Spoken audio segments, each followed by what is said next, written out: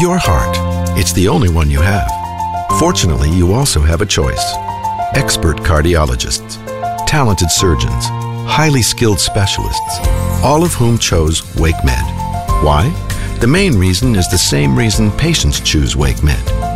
Everything you need for the best possible care is right here. Learn more at wakemed.org. WakeMed Heart and Vascular Physicians. Your heart, your choice.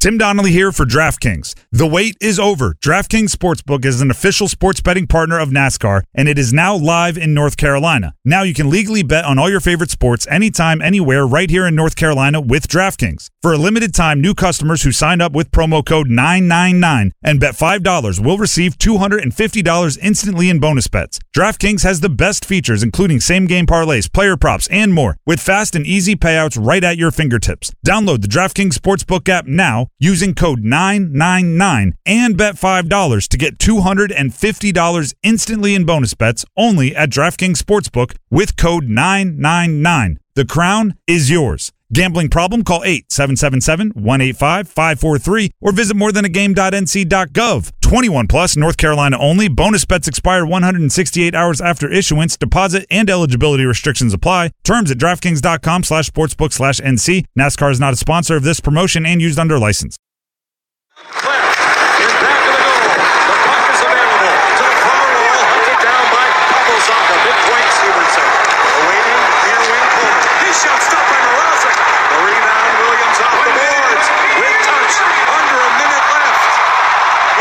Seconds left in Washington, 2-1, the Caps lead.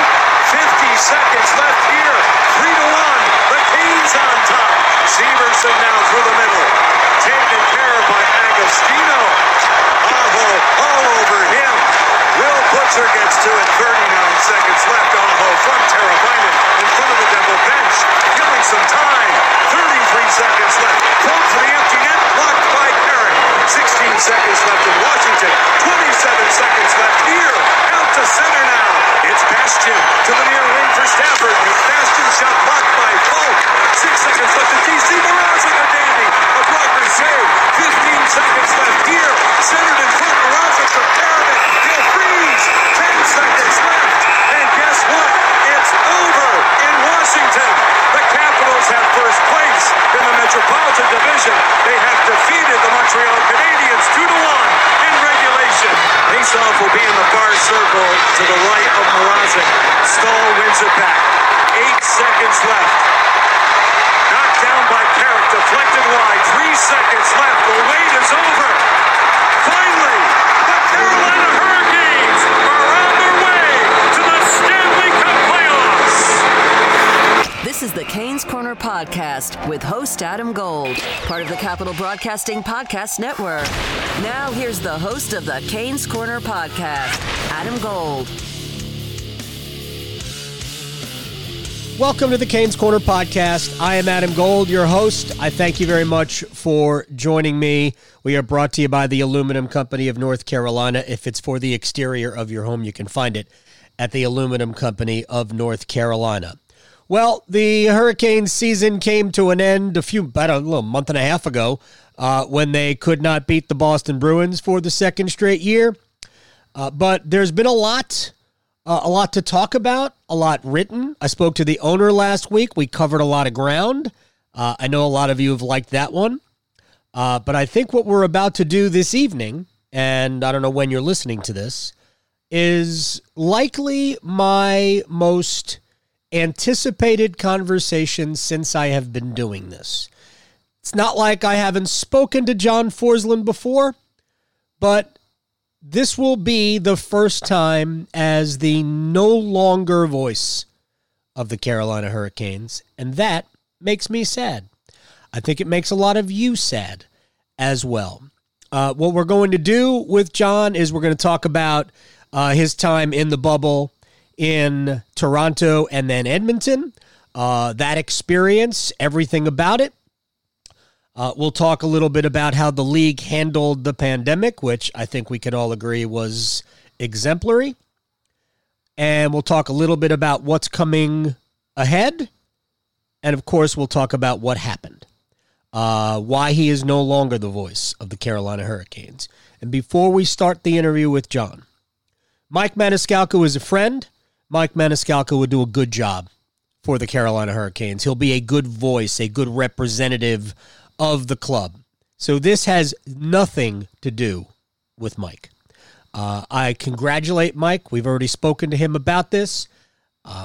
It's a dream for him, and I look forward to seeing him grow and represent the team in a first-class manner.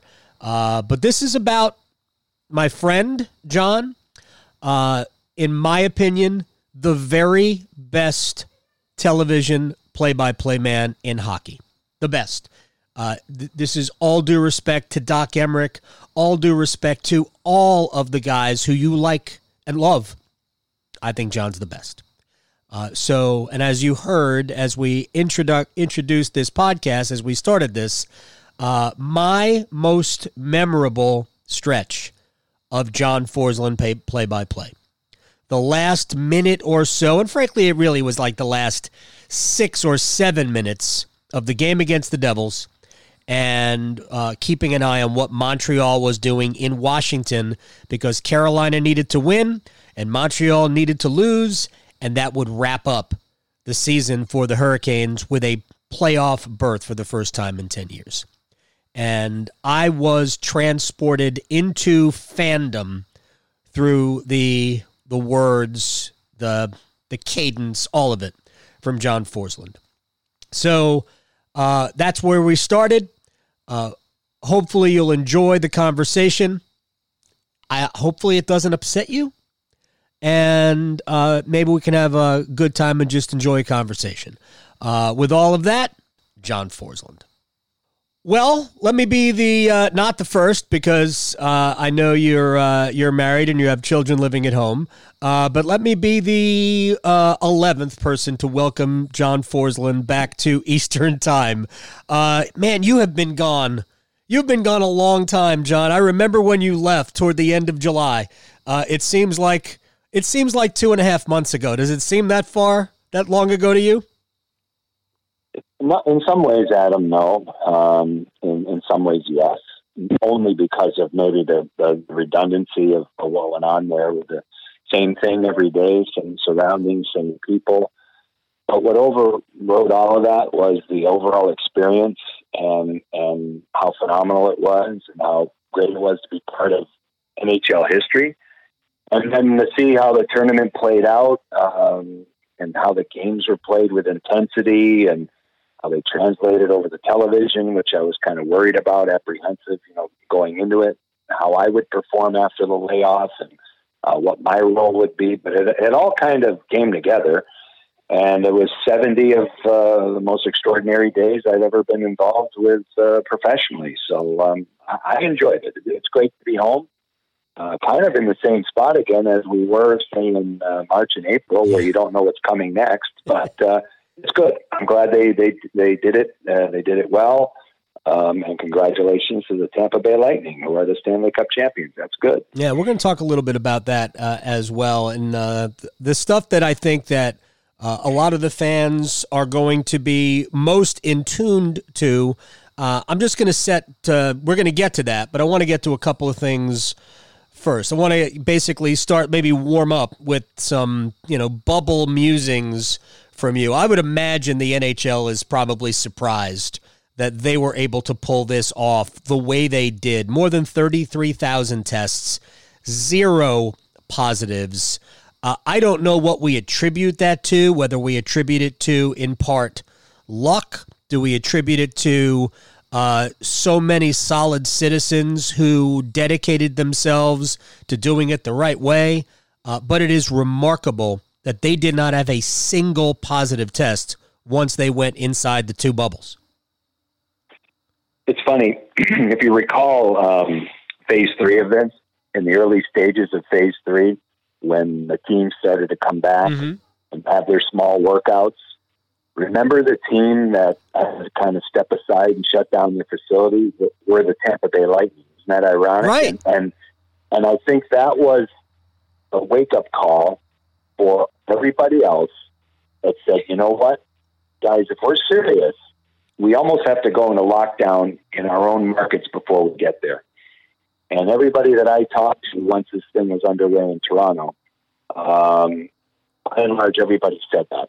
The coaches were impressed with how their players took the responsibility when they didn't have to.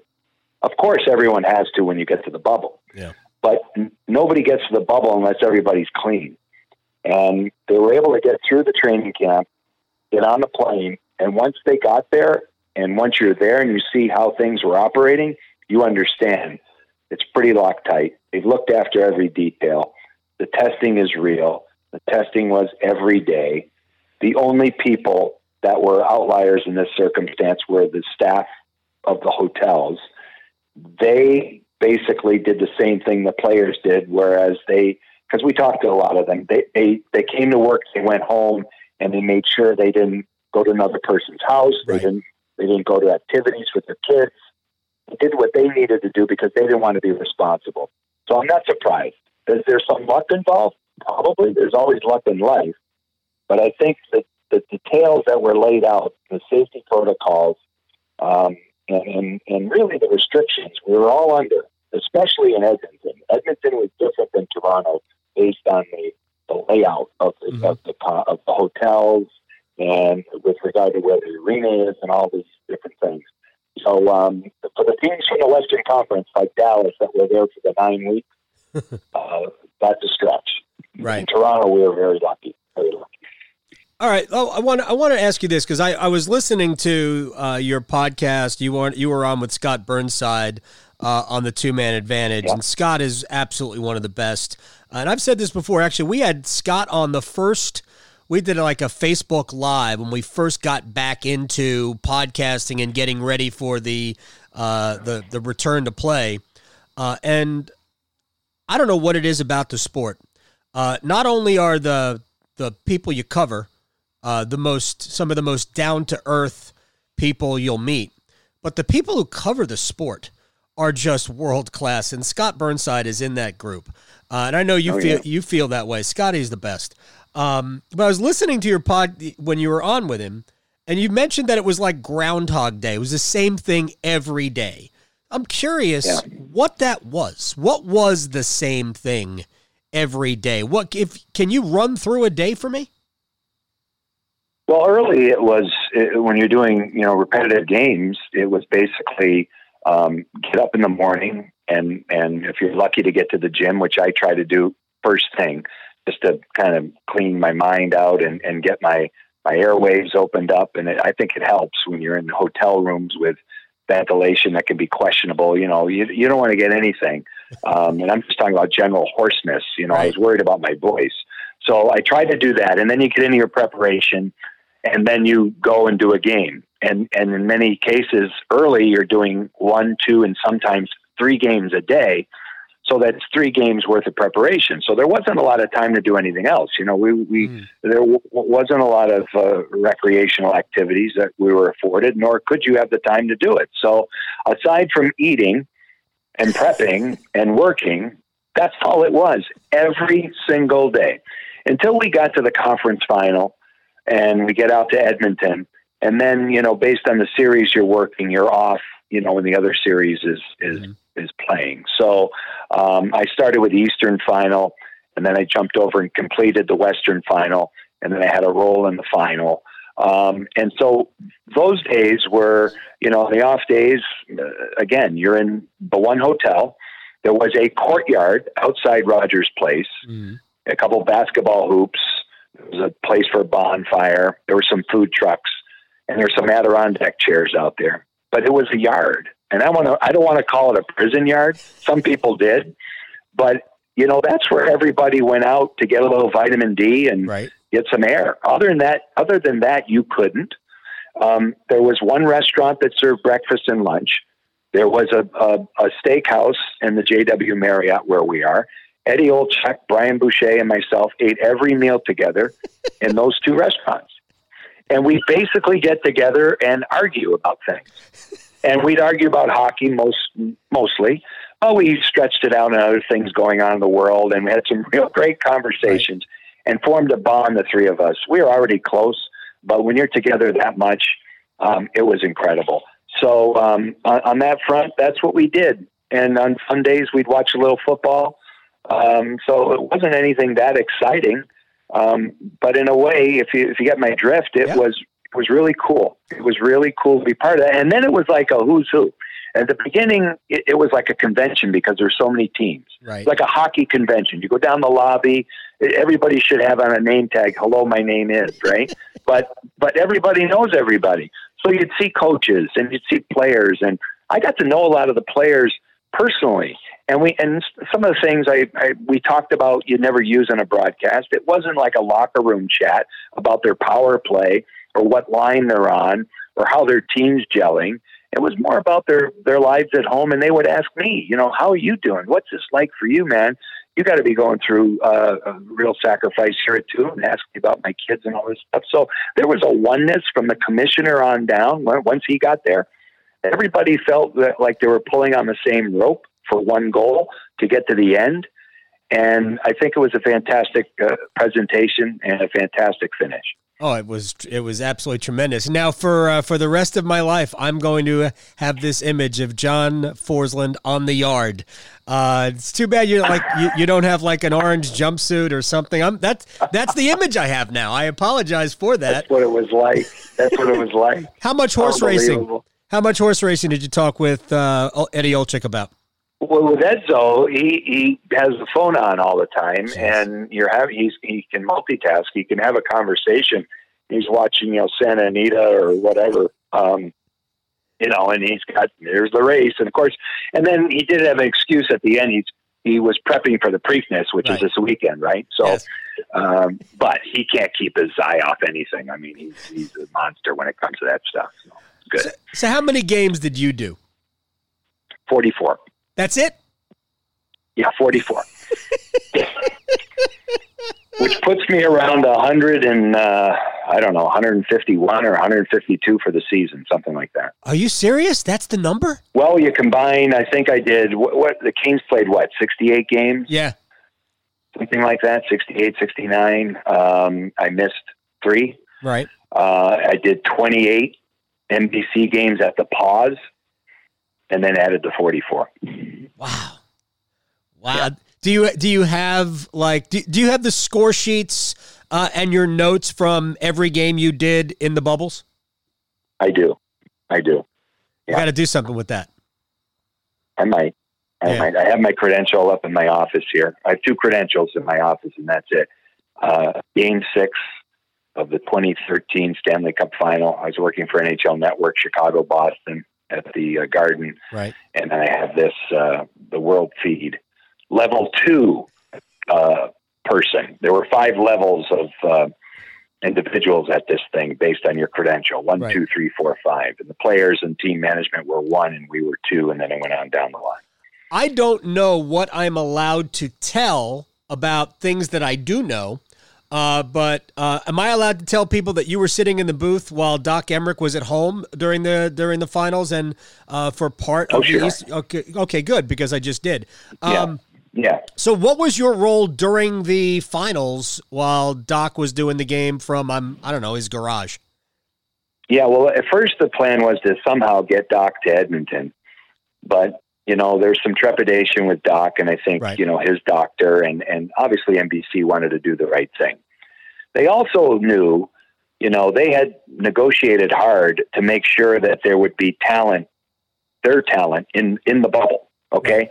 Sportsnet, the Canadian feed, Hockey Night in Canada, they were not in the bubble. They were in the building, but they were not in the bubble in Toronto and in Edmonton. So they were in the upper reaches of the arena, never being able to access the areas we were, and with some of the media that were credentialed to actually be there.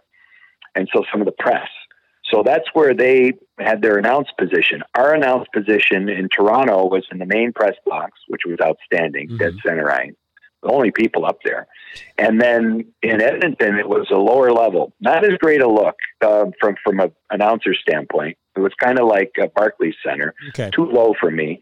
Really hard on blocks and posts. But once you got used to it, you'd be able to work with it. But my point is, NBC wanted their talent in the building, especially in the final. Right. But then realized, you know what, we're going to either have to make a hard choice that we don't want to make here is Doc going to make the choice, or what are we going to do? So they set up that studio at home. He was able to do it, but it's based on Wi-Fi. So if his Wi-Fi ever went out, if there was a storm, if something went crazy, what are you going to do? They needed a backup person. So they asked me if I wanted to come home. Then they thought again and said, you know what, we can plug you into the pregame show. We'd like to do that with you and Pierre McGuire, which they did. So we had a 3-minute segment. Doesn't sound like a lot, but there's some production that goes into that. 3-minute stand-up that we did in the pregame show. And then what I would do is at the end of the production meeting and know the flow of the show and get to my spot next to Edzo. And I'd sit down, put my headsets on, and I was there. And I did a lot of spotting, for the producer and that, so he get word back to Doc on blocks and, posts and things like that. Still difficult to do. Anyway, and if anything did happen, I was going to be called in. So I basically was the backup goaltender. That's what I was. You were the James Reimer of the broadcast. I appreciate you occasionally texting me or at least responding to me as I was bugging the hell out of you during. Well, and you know what? I loved every minute of this, and I was happy to see it through. At home, no problem. I called Natalie and told her, what we were going to do. And she's like, great. I don't know how to take that, but she said, great, right away. Right. So we'll just see. I don't know what that means. After 34 years, I think I'm okay. But anyway, I wanted to see it to the end. I wanted to be there at the end. I wanted to be part of it. I felt like I was a big part of it. I know that NBC was happy that this was the system that they had in place, so they were not, worried about anything. Hey, listen, if they're going to hand the ball to somebody and I'm lucky enough to be that guy and they trust me with a game in the Stanley Cup final, that in itself is a compliment. So I was very happy. I was happy to, talk to Doc every day and he was all worried about me, not being able to go home and all this. So he was fantastic about it. But anyway, I was just happy to be part of it till the end. Is another world-class human being, and we're talking to one right now, John Forslund. All right, let's get to the little bit of the hockey, and then we'll move on to the stuff that Canes fans are like, when are you going to get to this stuff already? First of all, I thought the hockey was outstanding, and I thought Tampa, when you have all the talent in the world like Tampa does, and obviously Kucherov and Braden Point and Victor Hedman, these guys are next-level skill-type guys. But when you add the grit and the grind factor, to borrow from Rod Brindamore's vocabulary, when you add that to what they already had, that was a combination that maybe they missed in years past. But those two additions, Blake Coleman, who actually played a role, his name kept coming up. I opened this podcast with the last minute or so of the game against the Devils, which I'm going to talk to you about a little bit ago from last year. Which was the game that put the Hurricanes back into the playoffs for the first time in 10 years. So we heard that name, and Barclay Goodrow, who they got from San Jose, that just put Tampa over the top and gave them maybe the edginess that they needed to finally cash in. No doubt about it, and I really hope, and it always happens, right? It's a copycat league. So the league will see this, and there'll be teams trying to emulate this year's formula. But if you looked at Washington in 2018, they did the very same thing. Yep. They were able to, assert their will on the other side and play physical and then be able to steamroll through Vegas at the end. But in the NHL, because of the youngness of the league, the speed of the game, got to play fast, got to push the pace. You hear it every morning at a morning skate from the coaches, right? Right. And then the way the kids are trained today with such a emphasis on skating and skill, we've lost some of the behemoth nature that you need. And these guys, Barclay Goodrow and Blake Coleman, are not, Stu Grimson and Dave the Hammer Schultz and, Terry O'Reilly and people like this. They're just edgy players that bring abrasion to the lineup that you absolutely need. And I'll just say this about the Hurricanes, and I've been saying it for years. If they don't, they can talk about grit and grind, but if they don't get to that with specific players that can actually do it or want to do it, they're not going to be able to move forward as a team. They have an excellent team, great foundation, great coach, outstanding talent. But instead of asking Teuvo Teravainen to play harder and play better on the wall and Aho and all of this, you're going to have to get to that level with other players. And if guys like Fogle and McGinn and Martinook aren't effective enough, they're going to have to change the dynamic and make it real. Because from what I saw, Adam, to be honest with you, hit for hit, that's a tough style to play that I'm not sure the Hurricanes, as they are today, can do. Maybe they'll prove me wrong, but I don't think so. Those games were, you look at Dallas and how they played, they are tough, grinding, greasy games, and you have to get to the front of the net. You have to win the battles on the boards.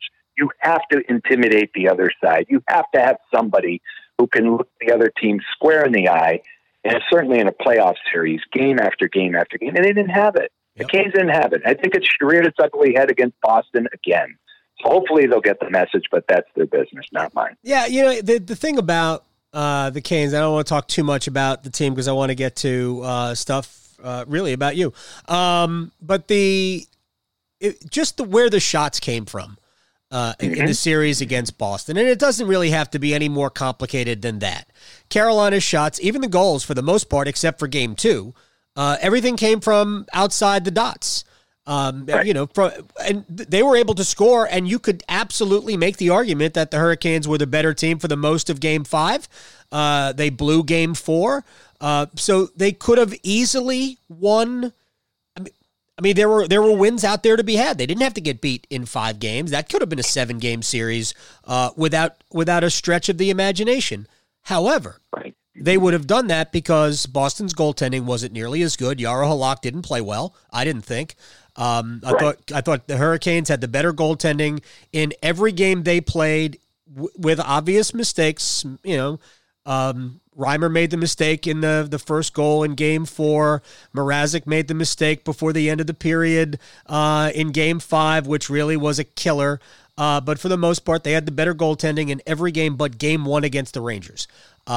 So that kind of held them in, but the Hurricanes were not a harder team to play against than Boston. Boston got everything from between the dots, right there in front. And that's where Carolina has to do better. I agree. I don't think incremental improvement. I don't think, personal growth is going to get it done with this group unless that personal growth comes in the form of Warren Fogle suddenly becomes a guy who can play 82 games like he played against the Capitals in last year's playoffs. That's exactly right. And so I agree. They need to go outside the organization, but it was fun to watch Tampa Bay. So one final thing about the sport and the bubble and where we are in all of this. We got the draft next week. We got free agency right after that. And that's going to be weird because the cap is flat and escrow is high and a lot of teams don't have money and teams have their own caps to deal with that probably aren't even what the salary cap looks like. Then we have no idea how long the offseason is. The offseason could stretch into January, could stretch into February. I think all bets are off.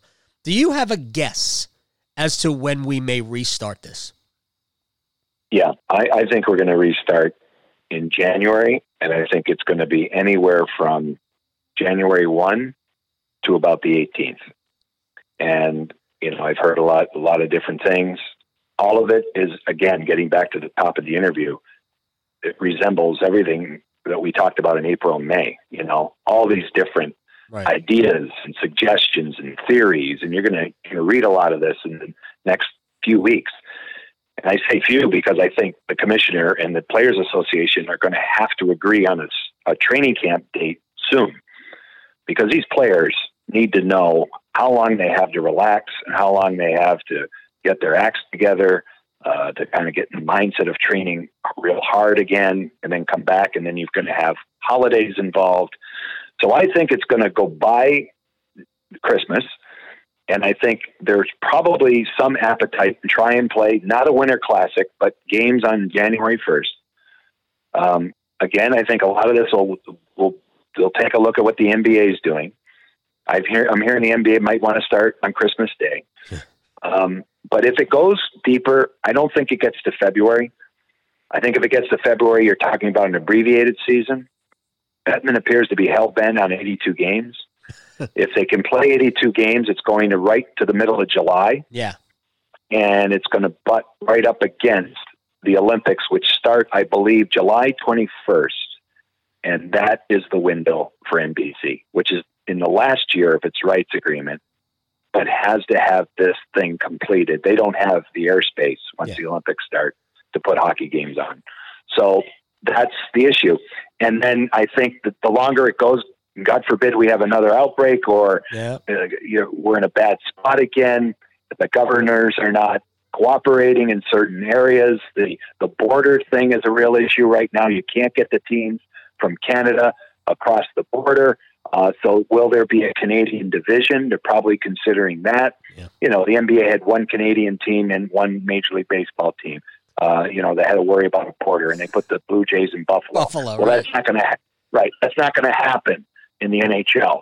So will those Canadian teams, at least at the beginning, have to play just in their own country because they can't cross the border? Right. That's a political thing. Yeah. You know, so like the pause, which led to the return to play, they were intelligent enough to wait it out as long as they could before they come up with a formulated plan. And they're going to do it again. I know they're going to do that because no one knows. And I think we're going to have to get beyond the election to understand where we're going to be. I don't know if they're completely tied together, but it's to me, in my own opinion, it's just too coincidental.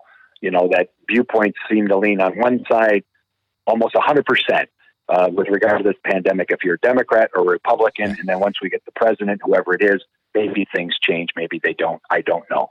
But I think in the month of October is going to be very interesting. All right, let's get to the part that the Caniacs are here for. And I'm not even sure what the best way to do this is. This is, as I said, when I put the open on, I've done a lot of podcasts since I took over covering the team on a full-time basis 4 years ago. The podcasts were weekly during then, and then we started these morning afters. And I mean, I don't know. I've done, it feels like 500 podcasts. I have never looked forward to doing one of these more than I have looked forward to this conversation. So I'm really not sure how the best way to do this is, but I think it's to simply ask you where this all broke down. Where did was it communicate? You explain to me where John Forslund and the Carolina Hurricanes hit the fork in the road. That's a great question. Obviously, the fork, showed up in June, with my contract expiring on June 30th, because there was no communication about anything until around June 16th, when my agent had a conversation with the team with regard to what would happen next. Right. And basically they asked my agent, what does John want to do? And I already had told him what I wanted to do. And what I wanted to do is stay. And what I wanted to do was get through the pandemic phase of this. Like, a lot of people were saying around the league with scouts and team personnel and coaches, what are you going to do about contracts that expired June 30th when the season hasn't ended yet? And other teams were just letting those contracts be extended through the end of whenever their team is eliminated, or, whenever you get to the next off season. So that was pitched, and it was met with, not a great appetite whatsoever, no appetite. So basically what the team wanted to do was make me an independent contractor, and not work for the team anymore. And that kind of took me back, because I didn't know what that really meant. And then they did take a few days, and they put together a proposal. And that's the proposal that's been talked about, reported a little bit, that to me was completely foreign to anything I've ever seen before for an announcer. And the one thing you worry about is, and remember, this is in June. Mm-hmm. And in June, we didn't even know if we were going to play in the summer. We had no idea. As a matter of fact, there were hockey people, and I believe the Hurricanes had this belief that the players would never come back. Right. And so if that were the case, how do I get in a position to kind of protect my family, protect my career? What's going to happen here? And, it was explained to me, and I understand, Tom's side of it. I've talked to Tom about this. It was a very civil conversation, but he made a decision that, he was going to offer me a base salary that I couldn't live with, a significant pay cut that we just couldn't make our ends meet based on where we are in our lives, where I've been with my salary for years. And we'll get to where that has gone in the past. And, one thing I want to clean up here is there's been some speculation with fans, and I think it's justified. I mean, I would do the same if I didn't know all the specifics, where people think this was about money. This was not about money. Right. Because I hadn't gone north on my money since 2017. And I wasn't planning on it. It wasn't about getting a raise or asking for more or becoming the highest paid local guy in the NHL. That wasn't the case. Fairly paid, yes. Well paid, yes. But with regard to everybody else in the NHL, I was in line and not at the top, and knew that and didn't want to press the issue on that because I love being here.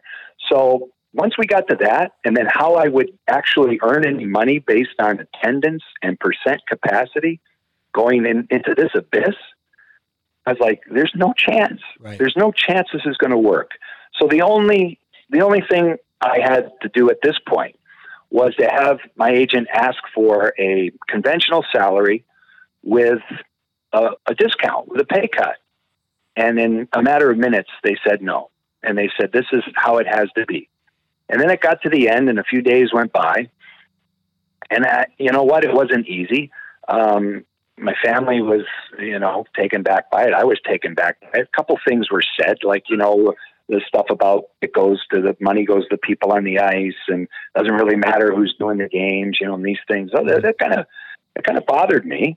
But anyway, we get to the end, almost the end is June 29th. And Tom reached out and he wanted to talk to me. And I talked to Tom and I just explained to him, I said, listen, if you feel I'm overpaid basically, and there's no value really for you, then I think there's value for me at this stage in my life and my career. I got to make a decision, and I'm turning this down. Unless you change, I'm turning this down. He apologized and he said, I think it's too bad this happened. He put a little bit on the pandemic, which I understand, but I think if the approach were different and they said, listen, times are tough. Obviously, we want to keep you. We want to make this work. What do you think we can do? Is there a reasonable solution? There didn't seem to be for me. And so I was it, and I had to make a choice. And I said that for the first time in my career, I'm going to bet on myself, and I'm going to see where it goes. Do I want this to happen? No. And that's what happened. And I think there's a little history, too, leading up to this, which I think is important, and we can go into that. Yeah, well, so I was going to ask you if you thought we would be here were it not for the pandemic, but and I may be wrong here, but what are the roots in this? Does it date back to last off season? If I am not mistaken, I thought you were expecting a multi-year deal and received only a 1-year contract offer. Is that accurate? And if so, is that really maybe the beginning of where we got to? Yeah, so in the spring of 19, there were a lot of mixed signals. I thought we were on our way to doing a multi-year deal. And if you recall, the team was in the conference final against the Bruins. Mm-hmm. And if you recall the upcoming September, there was the CBA question. And, the players had to decide whether they're going to ride this out for a couple of more years, or if there was a chance that the season we just completed would be the last one and we would be going into another lockout. Right. So because of that, and I'm a veteran of these lockouts, right? So I've been through 3 of them. So I wanted to make sure this one had a little bit more insurance, at least made some sense. So term was important. Money was not. And again, we were never going to go anywhere further with where we were at salary-wise. I understood that. I felt the team was good to me that way, and I felt I'd been really good to the team 20-plus years, and I figured, okay, what can I reach for? It's security. and I need security at this stage in my life and my career. And as I've said over and over and over again to people at community functions, with you, anybody who's asked me, I love the national work. Who wouldn't? Mm-hmm. I mean, every announcer wants to do the most important games of whatever team or whatever league they cover. But it never got in the way, I don't think, of what I was trying to do here. Because again, I worked out a deal where when I did leave, if I missed a Hurricanes game, I made sure that money was reimbursed to the team so that they could use that money to pay my replacement. And that was the deal. So we even had that covered off. And then it went from, there might be an appetite for 3 years to a shocking 1-year offer with no change.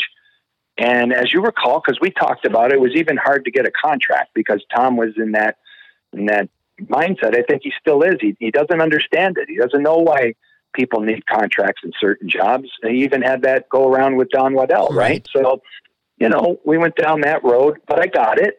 And then there was an understanding that in September, once the decision was made on the CBA, that we could at least have some exploratory talks about an extension at that point.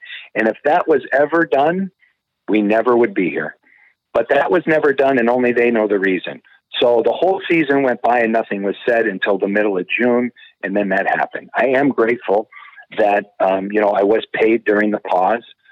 But you know what? I did a lot of extra things for Fox and for the team to kind of keep the team out there, Zoom interviews and all these different things we did. So I felt I was doing my part.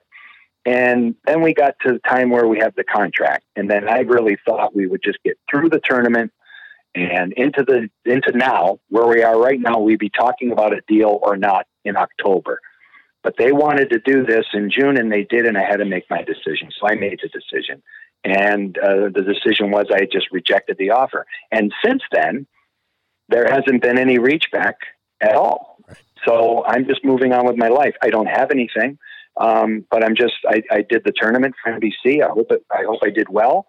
And we're going to see what the future holds. And that's exactly where it is today. And the only reason, there's two things here. I appreciate the fact that you wanted to talk about this, but I felt that I need to too, because there's some mixed signals out there right now.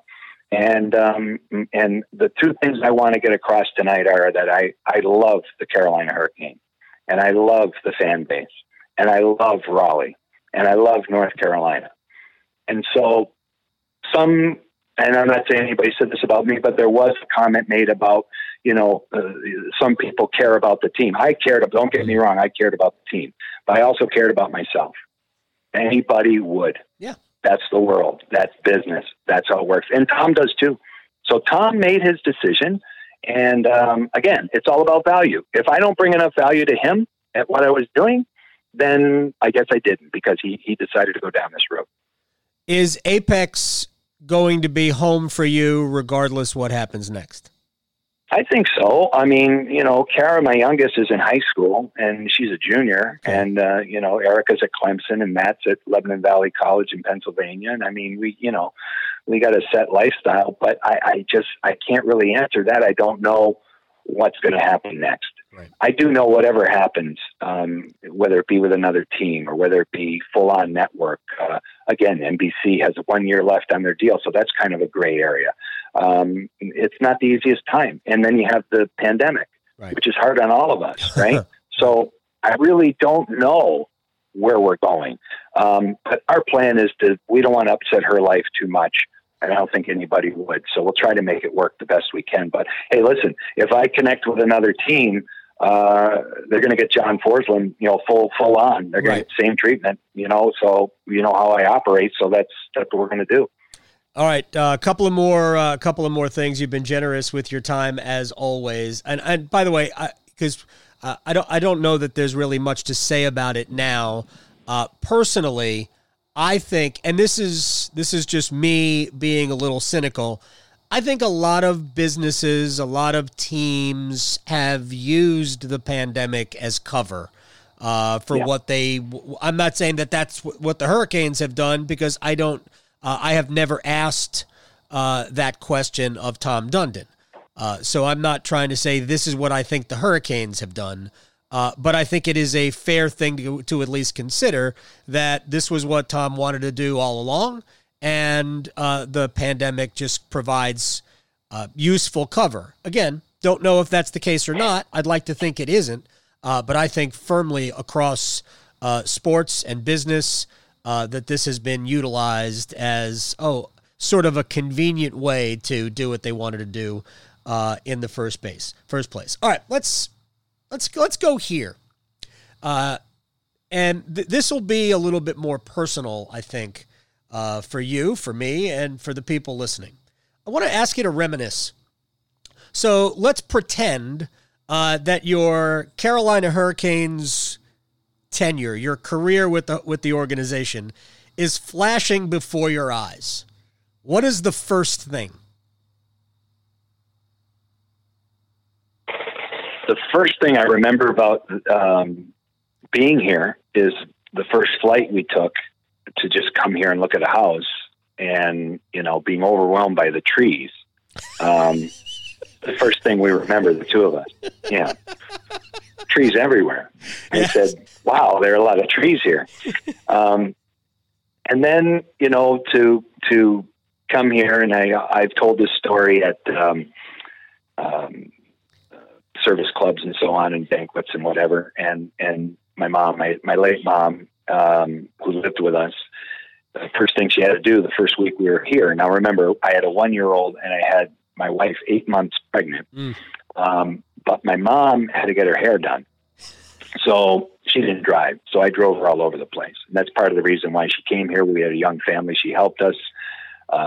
She, unfortunately, around the time we won the Cup, she got sick and was sick for about 10 years and passed away in 17.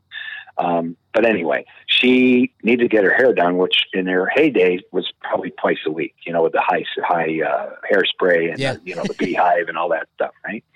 So anyway, I found a salon for her and I took her and dropped her off, and then I picked her up and she got in the car and she was laughing. She said, "You won't believe, what happened here." And they said, I talked with the hairdresser and she asked me, "What are you doing here?" And she said, "Well, my son got transferred here, his job." And the hairdresser said, "Well, gee, he must work with SAS or Red Hat or, one of these companies," because everybody was moving here at that time, right? And so my mom said, "No, he does television for the Hurricanes." And the hairdresser said, "Wow, that's great to have a weatherman in the family." So it's true. So she came home and she said, "You got a lot of work to do here," but that's a personal story. But then I remember the first game.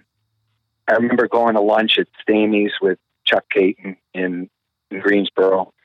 I remember the mascot unveiling, which was an infamous story now. Yes. I remember the driving back and forth to Greensboro, vividly everything. And then, of course, everything that happened here, all the greatness, the players and the coaches on the ice, the obvious runs and the Cup, of course, and the marquee events. I had a role at the 04 draft. I had a big role at the 11 All-Star game. Mm-hmm.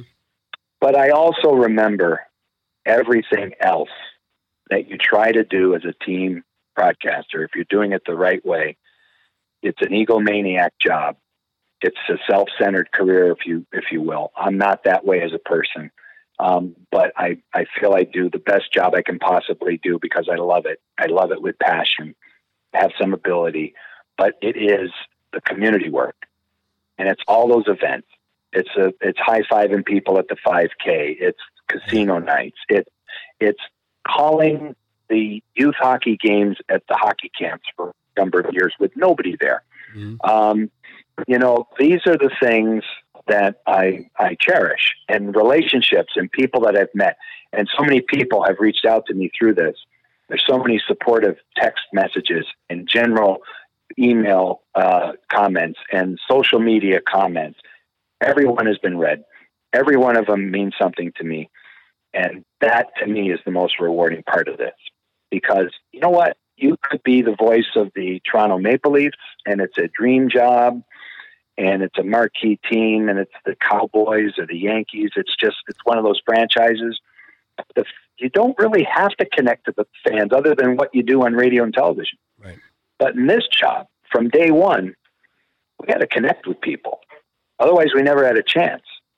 and friends like yourself and everybody else that, we're not just colleagues, we're friends, in the media. Mm-hmm. It's a unique place.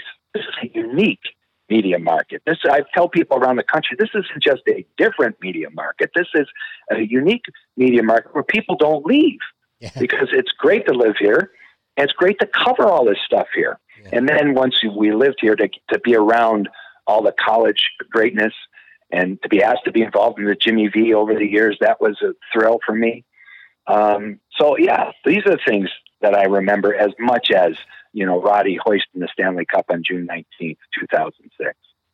That's your pinnacle, right? Yeah, absolutely. Yeah. I wasn't here. I was at... That's right. There's other things to do. The only person in the whole state.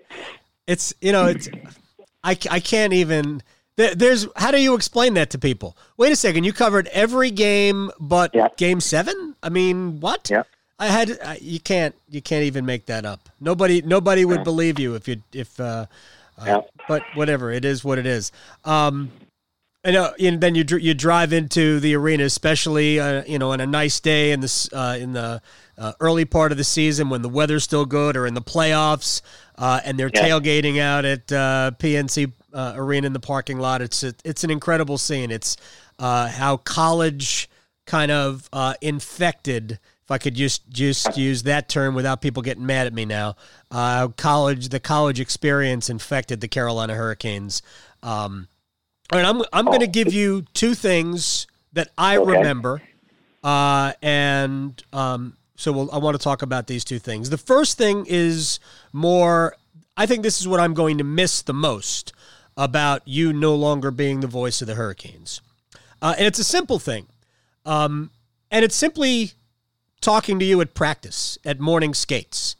And it was, in spite of my schedule, which can be hectic, I made a point to almost never miss a morning skate. Now, I had responsibilities. You got to get there, talk to Rod for the pregame show, but even practices. I mean, it was it was a thrill for me to be able to, sit near you, talk about the game, and all of that. And I will say that between you and the head coach, I learned more about the game of hockey than I did in a lifetime of watching it. And I don't know where I would be covering the team were it not for our conversations, and I throw Roddy in there too, just incredibly helpful. So that part I miss. I miss already. Not that I can't talk to Mike. Mike and I are good friends. But I just cannot thank you enough for that. And here's my memory, because this is the way I started the podcast today. April 4 of last year, I am in Minneapolis at the Final Four. I'm watching on my computer. We got Montreal playing in D.C. against the Capitals. Washington needs to win to clinch first place. Montreal's still trying to stay alive in the race for the wild card. You've got the Hurricanes at home against the Devils. And 10 years is a long, long time.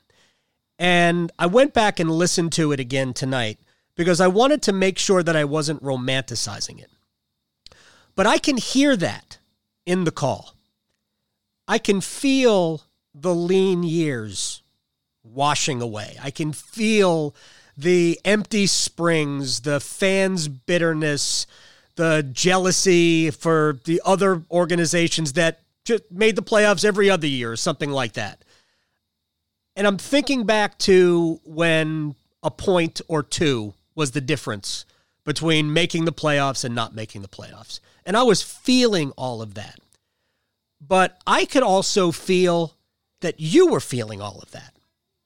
Oh, yeah. So, and in that call, when you're counting down the Hurricanes against the Devils, and at the same time, and it really stretched, it wasn't just the last minute, it was probably the last 8 minutes of the game. And you're giving us time and score of what's going on in D.C.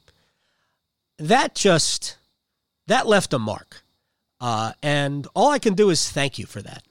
Because of all the Stanley Cup games and everything and all the fun, it's that game that I will probably say that's John Forslund. So that's my memory. Wow. I'm appreciative of that immensely. You hit it on the head. I mean, that's what happens, right? That's what happens when you live it like this. You're an extension of the fans. And when you say that, you don't want to sound, again, like a blowhard, because I feel that, I'm an extension of the fans, but they also are extending back to me. And over the years here, there's a couple things. Number one, the pride I would have in seeing our market at its best, because let's face it, it's taken a lot of hits too. Yeah. So in a hit or miss world, clicks and people trying to be funny and sarcasm being at the head of the class often, it hurts people. People are working hard. People care, and the fan base that never left, that continued to show attrition year after year after year. That's okay. You can understand that. The endless hours on the aftermath, is a therapeutic session for me, to connect to the fans, right. Listen to their heartache. But I always said, when we don't get any calls, we have trouble. Yep. And it's funny, the better the team played, the fewer phone calls we got. I think that's just the way it works. Yep. But I think what I'm driving at here is that I was very proud of the market when it was on display, full display for the rest of the league. And I could say to my friends around the NHL, look at this. Isn't this a great place for hockey? And I believe that it is. Some issues are going to have to be ironed out here moving forward, with building and however this plays out. What effect this thing has, the pandemic on the organization and his ownership, only time will tell. But I think, by and large, that is one facet of this for me, and the other is that I had the energy on many nights when I was, 7-9, exhausted by my own doing, because I'm doing other games, national games. I could have backed off my schedule, but I felt, time is now in my career. I have to do this. They're giving me opportunity each season, bigger and bigger games, higher viewership. You have to do what you have to do. And I felt that I was helping. So I was honored to be doing all these extra games. But when I'm exhausted and getting 3.5 hours sleep and driving into the rink, just as excited because of that relationship I had with the fans. And that's never going to go away. And that's why I said last week, from Edmonton with Mark Armstrong, I'm never getting over this. I'm not going to get over that. I could go on and do whatever. If I work for another team, if I work for another network, if I am, God willing, the guy someday, and that's how they have it set up, I'm still never getting over this. How do you do this for this long and see this happen and not have any emotion? I got a ton of emotion attached to this. It's not very good, and I'm trying to work through it, like I think anybody would. Yeah, it's because you're a human being, John Forslund. Right. Speaking of the fans, and I only have a couple of more things, and then I'll let you continue on your day or your evening, and maybe get some sleep. Who knows?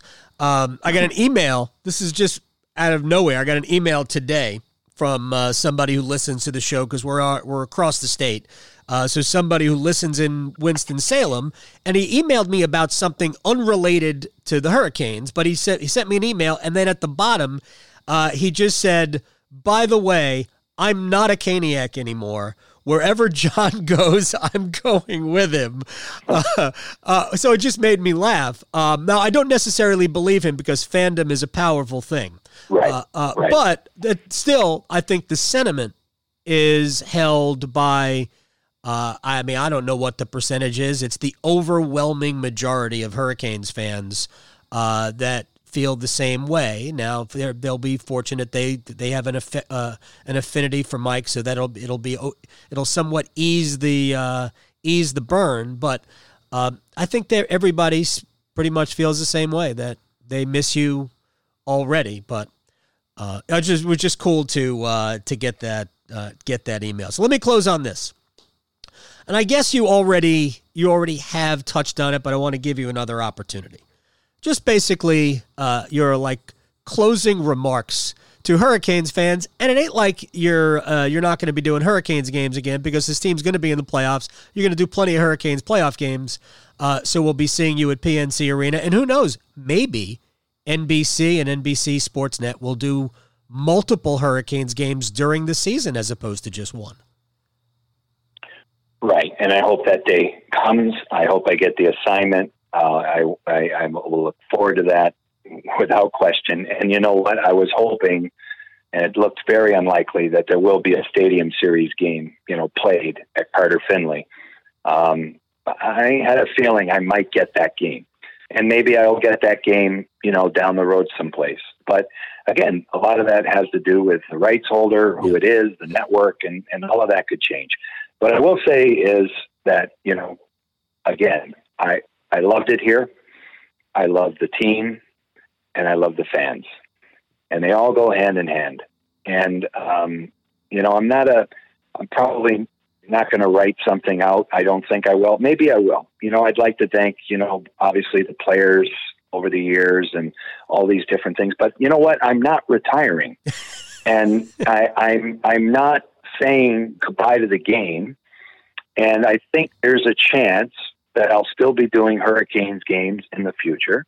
And if they continue down the road and make the right decisions and let this coach do his thing, there's a chance they're going to go deep in the playoffs. And there would be a chance that exclusively I'll be doing those games. And that would be a wonderful thing for me. I don't have any animosity towards the players, obviously, or the coach or anything.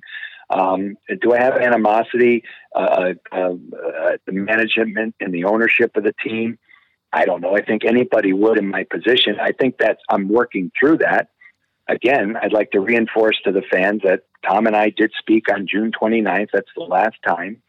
And it was a civil conversation, two grown men who made a decision. The decision doesn't sit well with me. Never will, because of my relationship with this fan base being taken away from me when I don't think it needed to happen. It's upset my family. My family's going to move forward too. And we're going to have a new beginning somewhere else. But I just want to say thank you to everybody. I want to thank everyone who's touched our lives here, not just me, but my kids, my wife, and how much I appreciate that. But I don't think it's going away. And I think that's the good news, because, I will be back in some shape or form. I will always have a connection with the Carolina Hurricanes.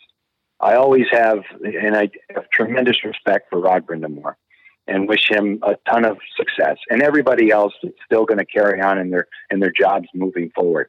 And the fans have been great, and they can say what they want. And if they make a decision to give up on the team in the short term or the long term, that's their choice. But don't cheat yourselves. My advice would be, if you love the team, support the team, support the area, and enjoy it, and give everybody a chance to do what they need to do. I'm just disappointed that it's not me anymore, but I've come to the realization that it's not going to be. At least that's what I think. Because again, they haven't really formally announced anything yet, but I think they have in a way. Yeah. So I think that's where it's headed. And so be it. And I just am grateful for what I've been able to do here, which when we came here in 1997, I had no idea that it would go down any of these roads that it has. Nor did I think it would end, Adam, like it has. Right. I thought there'd be a day where I just have to leave. I could say goodbye the right way, and it would be on a telecast. But it's not going to be. That my last telecast was in Detroit in a game that was in the middle of March. That was nice that they won, but they should have won the game. Right. And they were starting to play better, and they had some traction, and they earned a playoff spot and all that stuff. But there was a lot of hockey left to be played. So who knows where any of that would have gone. But I just wish it would have ended conventionally, because in my mind, I had reached a level where, you know what, if I have to go somewhere, maybe I will, because I have to, but I want to close it out here the right way. And I think enough people know of me, because I got the question ad nauseum the last few years, don't leave us, or you just want to do the national games, blah, blah, blah, blah. I always wanted to do both. I always wanted to be that national beacon, which I think had some effect on the franchise. I hope they had some value in it, but maybe they didn't. And then I wanted to be able to do every Canes game the way I thought it needed to be done. And I think I did that. But I want to thank the fans for giving me the energy to do it game in and game out.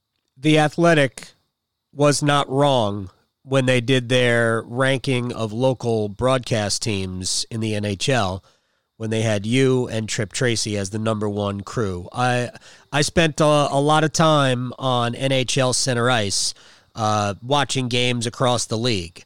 I know what I like, and the way you and Trip have done this for years, to me, has always been the best. It was great to see that recognition, and I'm sure Trip feels a little empty because you're not there, because I know you guys had formed a bond of friendship. Now, I'm not saying that's not going to change, but it's going to be different for Trip going forward, even though he's got a great relationship and he's got chemistry with Mike. You guys were a blast, an absolute blast to listen to, and when you can do the job that you do, which is the best in the business, and Trip, who I think is way better than people give him credit.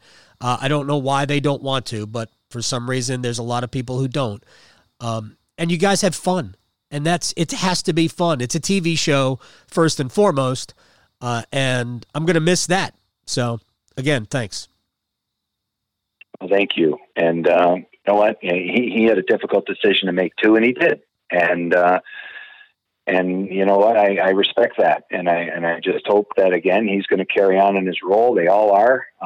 It's a good group of people, and they'll do the job. They'll do the job. It's a tough. It's hard for me to kind of make the break completely.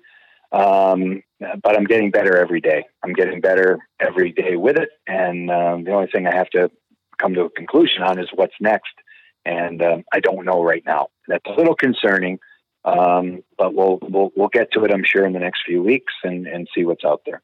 I thank you from the bottom of my heart for this. We spent a little bit longer than I had anticipated, but the conversation went where the conversation went. And obviously, I have your phone number. So yeah, you and I are not changing anything. Okay. And remember, I'm always available now. Okay. And a different perspective, Okay. And, I don't have to, you know what the good news is? You tell me, I don't have to change much, with regard to the Hurricanes. Maybe to a fault, I was too honest, right? Maybe I was too honest.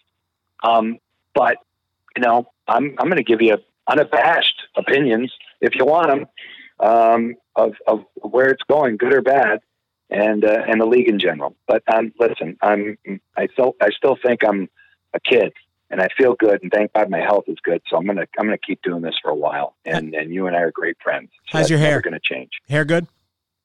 My hair's horrible today, but it held up well in the bubble because the consistency of the water was good. I wasn't shifting hotels every day, so the shelf was locked in, and the epoxy was in there. It was like I was repairing a fender every day. That's beautiful. It's all good. It's all good. You're the best. Thank you, John. You too, buddy. Thanks, Adam. Well, I hope you got what you wanted. I hope your needs were met. I don't know that my needs were. I don't know if you could tell, but when I was going through my memory of John Forslund, the work of John Forslund, it was a little bit difficult to get through. If you know John, if you have been fortunate enough to get to know him at all, he is a world-class human being. So I wish him well, and I wish the Hurricanes well, and nothing's going to change from my end. Going to do the same thing. It's the franchise. I'm a fan, too. I'm not just a reporter. I'm not just a columnist. I'm not just somebody who watches the games and spits out opinions. It's the franchise that I have truly come to love. And it's because of guys like Forslund and Rod Brindamore and Trip Tracy that's the case. So I'll do the same. And I trust you guys will either respect that, hate that, love that. I don't know. But everybody's got to make their own decisions, right? Thanks again for hanging out. As for John Forslund, I will leave you with these words, none better. Thanks for hanging out on the Canes Corner podcast. I'm Adam Gold. Brought to you by the Aluminum Company of North Carolina. If it's for the exterior of your home, it's at the Aluminum Company of North Carolina, aluminumcompany.com. We'll see you next time on the Canes Corner podcast. You've been listening to the Canes Corner podcast with Adam Gold. Don't forget there are many ways you can listen to this podcast, including streaming at WRALSportsFan.com, the WRAL Sports Fan app, and you can also subscribe for free at Apple Podcasts, Google Play, Google Podcasts, Spotify, Stitcher, Pocket Casts, and TuneIn. Thanks again for listening to the Canes Corner podcast. Is getting your CPAP supplies a real pain? It doesn't have to be that way. Hi, I'm Brandon Giggling, president of Parkway Sleep Health Centers, and we are North Carolina's #1 source for CPAP machines and supplies. Our streamlined process makes getting your CPAP as easy as 1, 2, 3, and we ship anywhere in the state. If you're in need of a CPAP machine, supplies, a knowledgeable doctor, or a sleep study, Parkway has you covered. For information or to schedule an appointment, visit parkwaysleep.com. Sound sleep, sound health.